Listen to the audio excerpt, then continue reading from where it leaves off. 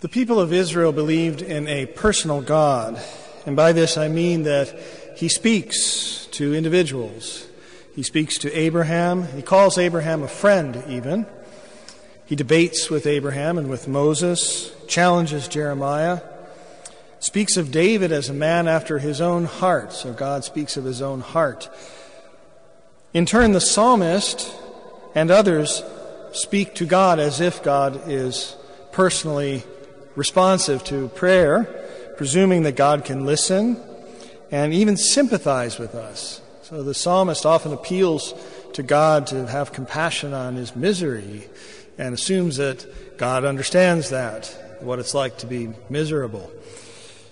Now, Israel is hardly unusual in having a personal God. The gods of ancient Greece, for example, had intimate relationships with human beings, even so far as to father human beings and so on. Men and women were devoted to the gods. There's a whole book on this written by a Dominican priest in the mid-20th century. And they speak to the gods much as Job or Moses would have spoken to God.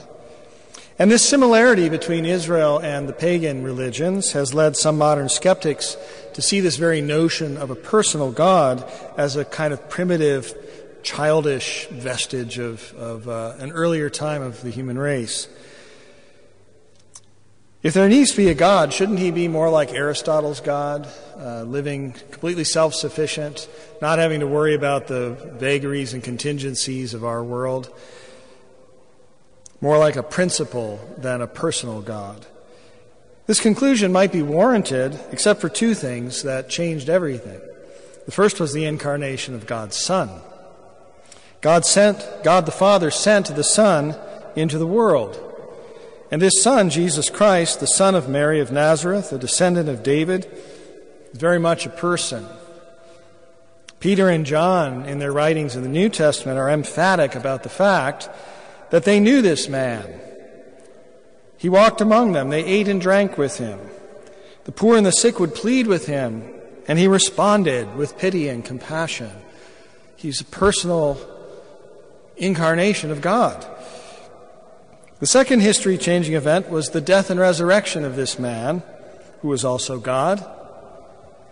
In this breaking of the barrier between heaven and earth that takes place at our Lord's crucifixion, a second advocate was sent by the Father. So first God sends the Son, God sends the Holy Spirit. And again, Peter and John and then Paul attest to visible signs that the Holy Spirit is present in the early church. The early church communities, they could tell when they had received the Holy Spirit. This was clear. This was God's proof that he really is personal. Israel was right to think that God heard her prayers and would respond. He really does care about us. He does hear our prayers and feel compassion for us.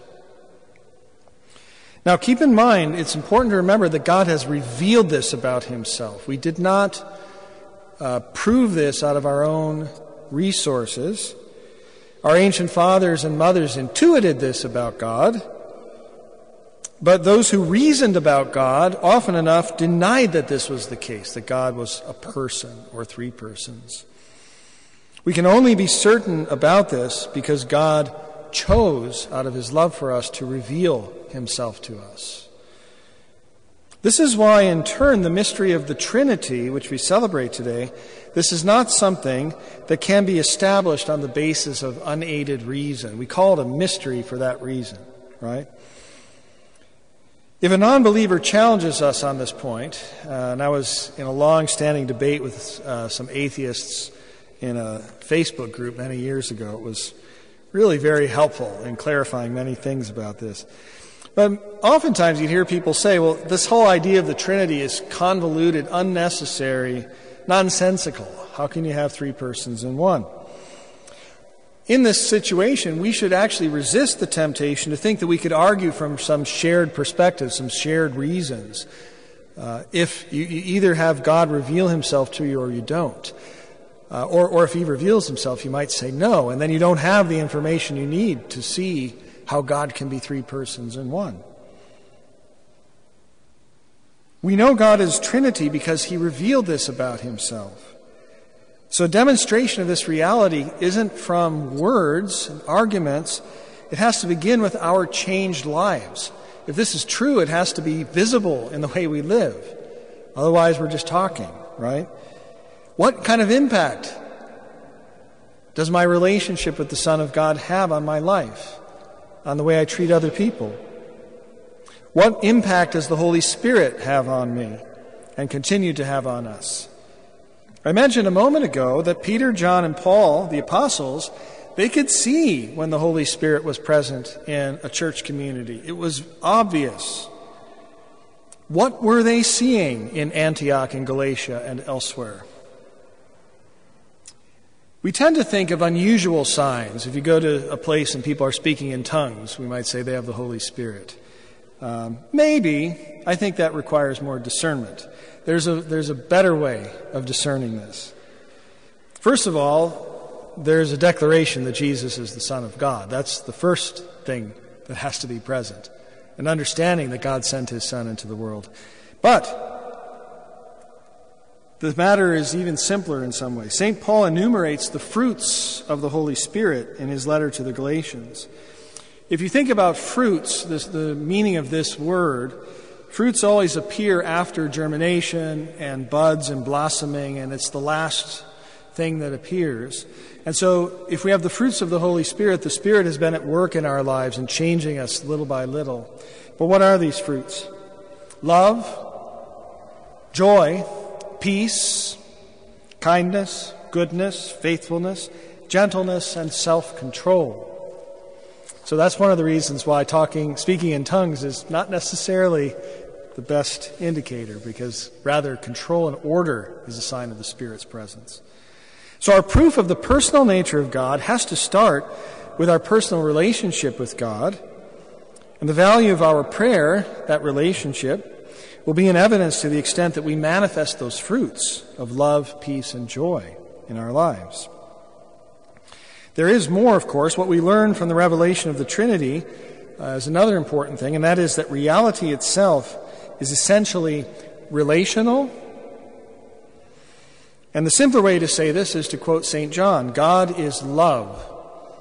Love needs relationships to express itself. It doesn't make sense to have one isolated God of Aristotle who is love. That doesn't make sense. If God is love, this has to be shared. The three persons of the Trinity are distinguishable because they relate to other persons. So we both have this mystery of unity, but also triunity. So these things are actually, from the perspective of love, the same reality.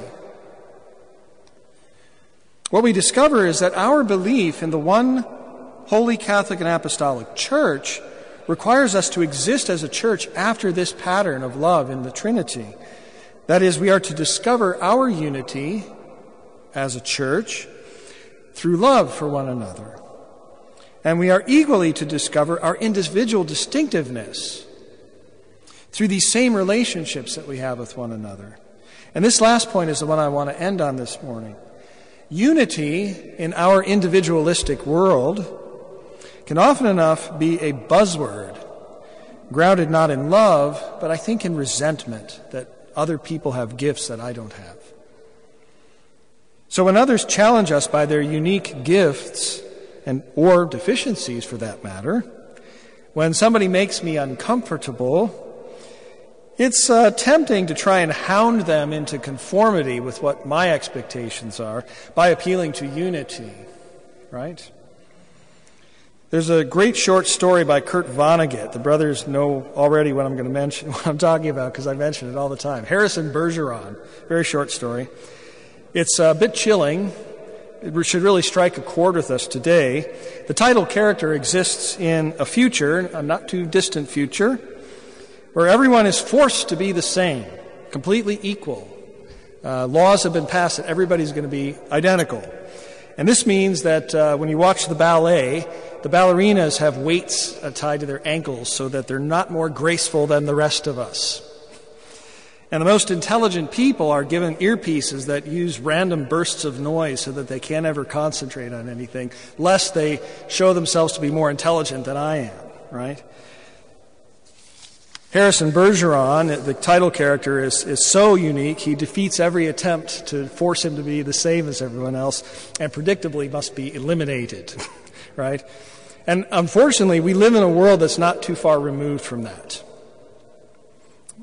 So we rightly fear this idea of unity. We think it's going to be used to control us in some way.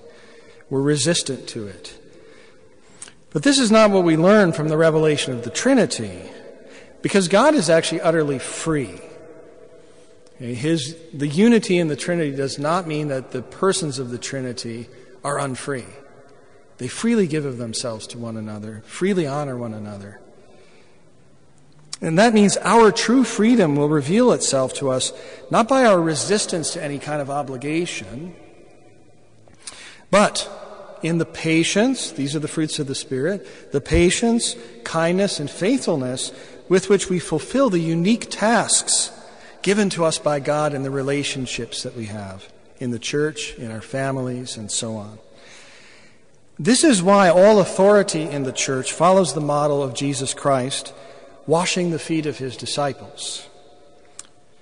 The task of leadership is not to force us, soldier-like, into conformity, but to honor the charisms given to each. Again, this might require correction. I'm not saying that leadership has to give in to every whim of every person, but to foster the charisms in the church. Nor is the task of discipleship, for that matter, to pressure leaders to obey our enlightened self-interest. Rather, under the influence of the Holy Spirit, the disciple in the church must seek to preserve the good order in the church by honoring the mysterious person of Jesus Christ embodied by those chosen to participate in Christ's headship. As St. Benedict says, in this way, all will be at peace. The task of all of us is continually to open ourselves to the influence of Jesus Christ and the Holy Spirit, that we may discover the Father's will, his unique will for each of us, and then to carry it out with confidence and without fear, with love, eager to obtain the reward of glory promised us as joint heirs with his Son, Jesus Christ.